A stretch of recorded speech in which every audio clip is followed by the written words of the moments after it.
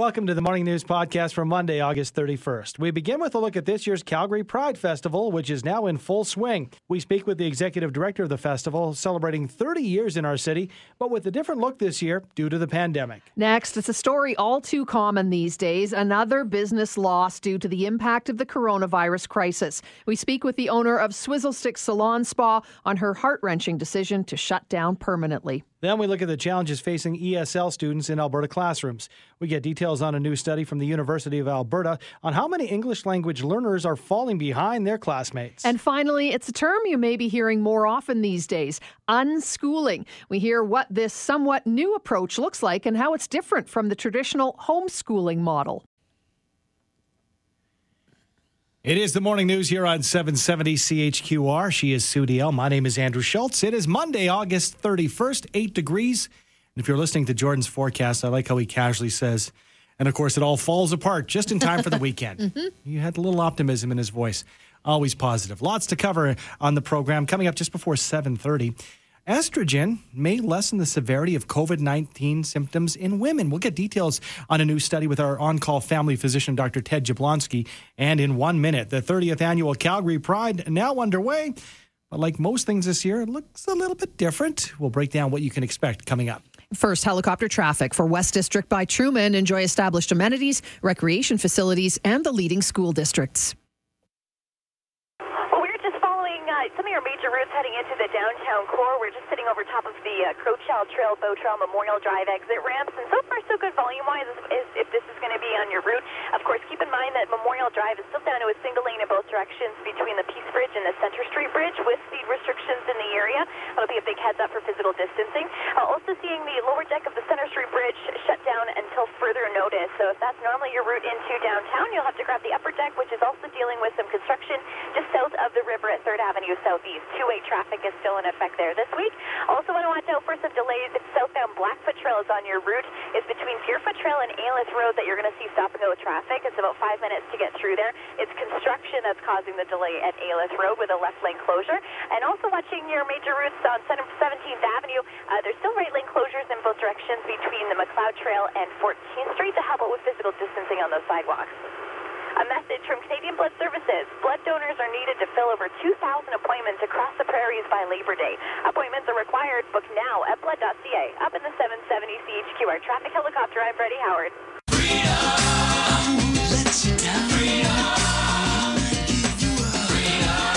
From entertainment, learning sessions, and the Our Pride Business Initiative, the 30th annual Calgary Pride Week is now underway, and it's attempting to be more inclusive than ever. Joining us to talk about the importance of pride is Calgary Pride's Executive Director, Parker Chappell. Good morning, Parker. Good morning. Hey, thanks so much for joining us. I know long list of events, of course, this weekend. We'll get to those, but let's talk about the ongoing importance of pride and how you've had to pivot this year, really, thanks to the pandemic again. So let's start with the importance and why we continue to need to celebrate and have a week like Pride Week. Well, I think it's just...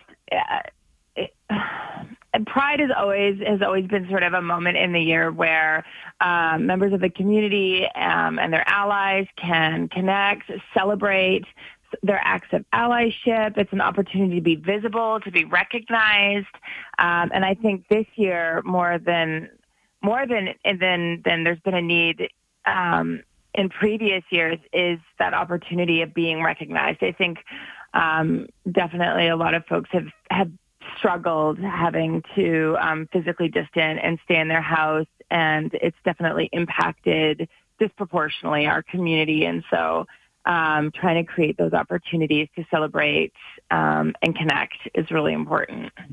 Parker, let's talk about some of these numbers with 300 artists and 100 workshops, and I know that all events in the city had to change. So how far back did you folks get together and say, okay, how are we going to do this? It's important. It's 30 years. How are we going to restructure this? Let's talk about the planning and how intensive that was. I think it was at the end of March, beginning of April, where we started coming up with some ideas. And then as the pandemic continued to unfold and we got more information, our team is really, really smart, really resilient, and very clever. And we came to the table with a bunch of ideas, and and made it happen. I mean, the end goal was to try to create as many opportunities for the widest possible audience to engage and to celebrate, to learn, to connect with each other. And I think we've done a really good job of that. Parker, you talked about allyship earlier, and Global Calgary, we are super proud, radio and TV, to be partnering with Calgary Pride this year to sponsor the Our Pride Business Initiative. So tell us about that and how Calgary businesses can be recognized as allies. Well, what we wanted to do was create an opportunity for folks to connect in person in a way that adhered to the physical distancing guidelines. But we also wanted to do everything we could to sort of promote local businesses who we know have been impacted really, really hard. And so we invited businesses and organizations to collaborate with us on an event or an initiative, whether that's like a drag show or a Pride-themed cocktail or and so just to host that during Calgary Pride Week. And what we would do is provide that business owner and their staff with free diversity and inclusion training. And then we would essentially market those businesses, those initiatives, and those events as the Pride Festival so that we're able to sort of create an opportunity for everybody to engage in a way that's safe, celebratory, while also like being able to help local businesses recover. Mm-hmm. The celebration and kind of keeping that festival spirit alive is one thing, but if you can touch on some of the learning series workshops, because that is a key part that, well, I think online would maybe be a perfect fit and maybe give you some advantages this time out. Absolutely. We're really, really proud of the learning series. We have, in total, we kicked it off at the end of June, and it goes all the way up until the end of Pride Week, and we're looking at extending it beyond that. But we have over 100 workshops that are entirely free for folks to take part of online. We have 56 different themes in those workshops. So everything from LGBTQ 101 to Two-Spirit identities, talking about trans and non-binary identities, gender-affirming gear, talking to newcomers. We have a Calgary Gay History series. We have a total, I think, of 86 different speakers and just under 30 supporting organizations putting on all of these different workshops. And so that's been really, really positive. We've had lots and lots of engagement. And the easiest way to sort of figure out what it is you want to check out is to just download our app. Mm-hmm. You can create a personalized schedule. And then, of course, we have the broadcasting, which is happening all week with over 300 artists. And that's on YouTube as well. And I was going to mention that because I know the app this year makes it so much easier. There are so many events. There's so many, the learning sessions, the entertainment. So to have it all in one place, a free app that you can download and know exactly what's going on through the week is really brilliant. That's new this year, correct? Yeah, 100%. Although I would recommend that folks go to our website just because there's a lot of drag and YouTube and Facebook tend to get a little persnickety when it comes to copyright music. So if you go to our website, it's a lot easier to stream, or on Twitch. But if you download the app, you'll get the full schedule of artists. You'll know where all the Our Pride events are. You'll know when all of the learning series is. You can build your personalized schedule, get notifications when your thing is happening so you don't miss out. And it's available on Google Play and in Apple. Parker, you sound so excited about all of this. So I think we should, underscore the fact that, because it's not the Pride that we know, don't wait until next year. Hopefully a bigger and better, next year. But this is not a write-off. No, there's so much available. There's so much available for folks to get engaged in person and online in a way that feels good for them. All right. I love it. Tell us quickly before we let you go, your two favorite events that you're looking forward to coming up this week. Go. Parade Day broadcasting and the Calgary History Walk at the Beltliner. Okay, love it. It's all online, as you say, calgarypride.ca. And, the headline on the website when you go there, Pride is at its essence a celebration of resiliency, community, and love. And that's what it's all about. Thanks so much for joining us, Parker. Thank you so much for having me. Happy Pride. Happy Pride. That's Parker Chappell, Calgary Pride's Executive Director, calgarypride.ca, and download the app. Did not know there was an app for that. Yep. Now you know. So the website or the app, whatever works best for you. Right now it is 7:17. Time now for helicopter traffic for West District by Truman. Life happens at hellowestdistrict.com. Deerfoot Trail, sitting at about 9 minutes from Stony Trail down towards Memorial. If you are continuing further south from that point down towards 17th Avenue, you're going to start to see delays in the right lane due to traffic heading onto Blackfoot Trail. We've got construction southbound at Aylith Road with a left lane closure. So with traffic down at that single lane, those backups are extending onto Deerfoot, and it will be an extra 5 or so minutes to get through. Also taking a look at the southeast end of Deerfoot, northbound lanes from Highway 22X Stony Trail up towards Memorial, they're sitting at 12 minutes. And McLeod Trail, if you're grabbing that from Highway 22X up towards 17th Avenue in the downtown core, that's currently about a 17-minute drive, so not too bad. Just watch for the bridge work north of Heritage Drive. That's the only real slowdown that I'm seeing. A message from Canadian Blood Services. Blood donors are needed to fill over 2,000 appointments across the prairies by Labor Day. Appointments are required. Book now at blood.ca. Up in the 770 CHQR traffic helicopter, I'm Freddie Howard.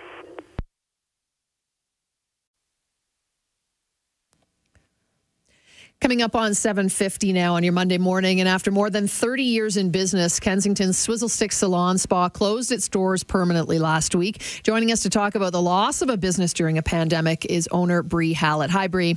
Hi, good morning. Good morning. First of all, I'm so sorry. I mean, I've been going to Swizz for about 20 years, but I know this was your new baby. So can you talk to us a little bit so that people understand exactly what's happening out there from a business owner perspective? What happened when you were forced to close for so long and then open under such strict conditions? Yeah, I think it was kind of like death by 1,000 cuts in a way. So the pandemic comes around, there's a ton of restrictions. And then when we reopened, it was very limited. We couldn't reopen the spa right away. We could only have a certain amount of people in the salon. And we had very limited government funding and a really hard landlord. So it kind of all just came down to there just was no way to make it work. The landlord was super astringent and wanted everything 100% even during the closure, and kind of backed us into a corner. Wow. In a lot of ways. So what do you say, when you hear about these government programs and reliefs that are in place, what do you say to those programs? Was it just not enough, or did it take too many different, players, including the landlord, to get involved? Yeah, so the government funding, it sounds really good from the outside. And, at the beginning of it and hearing all the things they were offering, I was like, hey, we're going to get through this. We're going to be okay. And then the more you delve in and start to see some of the criteria. So we did qualify for the wage subsidy, which was extremely helpful when we reopened. And we qualified for, I think it was the BDO $5,000. Now, the $40,000 that a lot of small businesses had access to, our payroll was actually too high for that. Wow. So we didn't qualify for that, which, that was just like another big cut in a lot of ways. And you can understand from a landlord's perspective, they have to pay for what the building that they own, et cetera. But it's crazy to hear that, because wouldn't you think that you'd rather give a business a break than have no business in there at all, really, in the end? And sadly, that's what's happened now. And I think it's happening a lot of places. Commercial real estate, it doesn't seem like many of them are doing anything for their businesses. And it really scares me for the landscapes of main streets like Kensington and other areas in Calgary, just to see how that's going to shake out and what's going to happen. Well, all the best to you, Bree. And, our hearts go out to you, because it has to be tough when it's been your baby for many years now. It is tough. And, we did have such a big impact on the city, and truly, we will miss you guys. And who knows what happens in a few years. But right now, this is definitely the smartest move to make, and we don't know how the next year is going to go, too. So, very true. Yeah. Where is the end? Is it even in sight? Well, thank you. Thanks for joining us. I know it's difficult, and appreciate your perspective on it. Thanks so much, Sue and Andrew. Have a good one. You too. That's Bree Hallett, owner of the former Swizzle Stick Salon Spa in Kensington, which has closed its doors.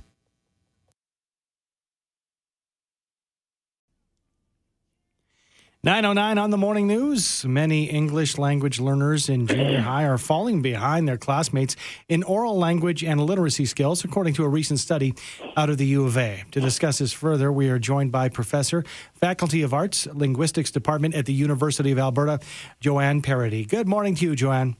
Good morning. Let's talk about it. The unique challenges faced by these students, what are they? Well, first of all, I need to point out that some of the ESL students are recently arrived students. Mm-hmm. So we're talking about this. Our study was on students in grades 7, 8, and 9. Yep. So some of them kind of arrived 1 or 2 years before grade 7, or maybe is grade 3. And the other ones in our group were born in Canada and did preschool and all their schooling in English. So their challenges are a little bit different for the two groups. Okay, so the challenges as we move forward, you found that they were falling behind compared to some of their counterparts. Let's talk about those numbers and how much so. Yes, so the ones who are what we call the early arrivals, these are the ones who are born here and have done all their schooling in English in Canada. The majority of them are doing just as well as their monolingual peers, the students who are only speak English, but there are still some who are persistently falling behind, and that is kind of worrisome because they have been in Canadian schools their whole time of their entire schooling, and they're far beyond the period at which the schools actually support some of their ESL. So if they're falling behind in reading and in their oral language skills, their vocabulary in English, this could be a worry going forward to high school. So I think one of the things our research showed is that even though it's a minority of these early arrival students who need help, those that need it should be getting it in middle school. Are these Canadian kids you say that you're referring to, they've been here but they're still falling behind? Is that because they're maybe speaking another language at home then? Well, some not necessarily, because some of the ones who are in that group, the majority of them in that group are doing just as well as their monolingual peers. In fact, some of the ESL students who are early arrivals actually score some of the rock star high scorers are from students in that group. It's just there's a group kind of at the bottom 5% that score below the lowest monolingual scores, and they persistently stay low. Like once you're low after 7 years, you kind of stay low. So that's a small group of students. But when we're talking about the ones who are late arrivals, there are many in that group who are really scoring low. They're scoring, 50% of them are scoring below grade level on reading comprehension, and their vocabularies are far too small to support their reading. And those are the ones that are the highest concern because they're facing some pretty tough curriculum, some pretty tough subjects in school, and they're just about to go into high school. And they really need a lot more support than they're getting to make sure that their academics unfold as they should in high school. So, Joanne, what needs to change? Are there simply not enough resources out there for these students? There are definitely not enough resources out there for these students. I think that, school boards are always feeling a bit of a pinch. And, of course, they're feeling a bigger pinch this year and dealing with all the COVID business. So it's hard for them to find all the resources that are needed for sort of supportive services for students. Are these kids falling under the public or Catholic board or all of the above? Is there any differentiation there? No, the schools that participated in our study, it was in Vancouver and in Edmonton, and they're public schools and one charter school. So we actually didn't have Catholic schools in our study. This study was Western Canada specific, as you mentioned. Do you have any data, or do we know anything about other sections of our nation and how far these students are faring across the country? No, unfortunately, not very many studies actually have looked at ESL students in grades 7, 8, or 9. That was one of the reasons why we did this research. People sort of commonly assume that after elementary school, these students have caught up. Even the relatively late arrivals, the idea is that, well, they had school in their home countries and then they come here, so they'll catch up pretty fast. And because nobody had really looked at whether this was true or not, that was one of the impetuses we had for this study. So I would like to see more research on this in other parts of the country for sure. So, Joanne, here in the West, now what? What do you do with the information that you've gleaned from this? What do I do? Well, I can't do very much as an academic except talk to people like you and get the word out there and send our research to policymakers. I have shared it with Edmonton Public Board because that's the board who participated a lot. And I know my partners in Vancouver have also shared it with the Vancouver School Board. And we're hoping that that will feed into some policy changes. So what can we do as parents, though, if we're listening then? Well, I guess parents, through the parent councils at the school, could discuss the issue of ESL supports for students who are in middle school, find out what resources are available at their school, find out if there are students who are falling behind, and see what they can do to increase it as best they can. Although with scarce resources, it's tough right now. You mentioned with scarce resources, you're kind of up against it because we're talking about, the budgets being hit and budgets being used as we move post-pandemic and school starts up again. So really, this is kind of the perfect storm, I would think. Yeah, unfortunately it is. And these kids are kind of they're... I don't want them to be sort of, I hate to use the metaphor, collateral damage of the storm, but since you brought up storm, I would like to see them getting more support. But one of the interesting things we found, and I think this is important to say, is that whether they spoke their home language at home or whether they spoke English didn't matter.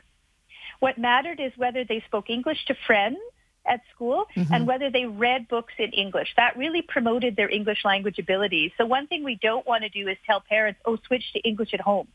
Because for many reasons, that's not a good choice, and it certainly isn't going to help these kids. Another thing we found was that their oral language skills and their reading comprehension were highly, highly interconnected, robustly interconnected. So boosting oral language will help to boost reading. Fascinating. Thank you so much for breaking down the study for us. Appreciate your time. Hey, thank you for having me. That's Joanne Paradis. She is professor at the Faculty of Arts in the Linguistics Department at the University of Alberta. Right now, time for helicopter traffic for West District by Truman. You will find a home that fits your lifestyle.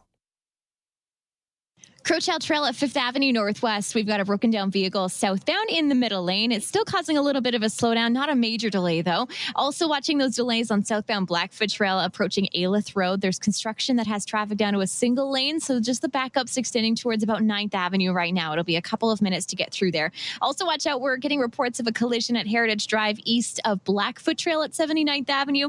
Not seeing a huge delay, but definitely keep an eye out in the area. Overall though, Deerfoot and Glenmore, they're both moving fine through both the east and west sides of the city. Want football? DAZN has more live football than anyone else. Exclusive Premier League, exclusive UEFA Champions League, all the NFL. DAZN, start your free trial today at DAZN.com. For the 770 CHQR traffic helicopter, I'm Brady Howard. 7 degrees and partly cloudy. It is Monday, August 31st. You're tuned in to the Morning News with Sue DL. My name is Andrew Schultz. Lots to cover within the next half hour and beyond, actually. We all identify, we all lean with our own political thoughts, and it's usually not a big deal. But when Charles Adler comes out and says he can no longer call himself a conservative like he did over the weekend, kind of a big deal. We'll check in with Ryan Jesperson from 6:30 CHED, who's in for Danielle. That's coming up just after 8:30. And coming up in 1 minute, what is unschooling? The child-led education model is growing in popularity. We'll find out more about it coming up. First, helicopter traffic for West District by Truman, Calgary's last and best master planned community inside the Stony Trail Ring Road. Well, that sun is starting to peek from behind the clouds, and we're already seeing that glare factor now becoming an issue for eastbound drivers on Glenmore Trail. From Sarcee Trail out towards Deerfoot Trail, though, you've got about an 8-minute drive, so volume-wise, we're still moving okay. Starting to see some delays, though, on northbound Deerfoot as you make your way towards Anderson Road. Those delays starting at Douglasdale Boulevard. Things do open up after Southland Drive, though, and continues up towards 17th Avenue with a delay-free drive. Southbound Deerfoot, though, we are seeing some delays approaching 17th Avenue, specifically in that right lane as you continue on to southbound Blackfoot Trail, and that is due to construction down by Alyth Road. The left lane is shut down in both the north and southbound lanes, so we're seeing that back up onto Deerfoot about 5 minutes to get through. Also watch for a stalled vehicle on Crowchild southbound at 5th Avenue Northwest. It's in your middle lane back up to 16th Avenue. Introducing Be Well. Wellness rewarded. This Friday to Sunday, get 20 times the Be Well points when you spend $20 at Rexall. Visit Rexall.ca for details. Up in the 770 CHQR traffic helicopter, I'm Brady Howard.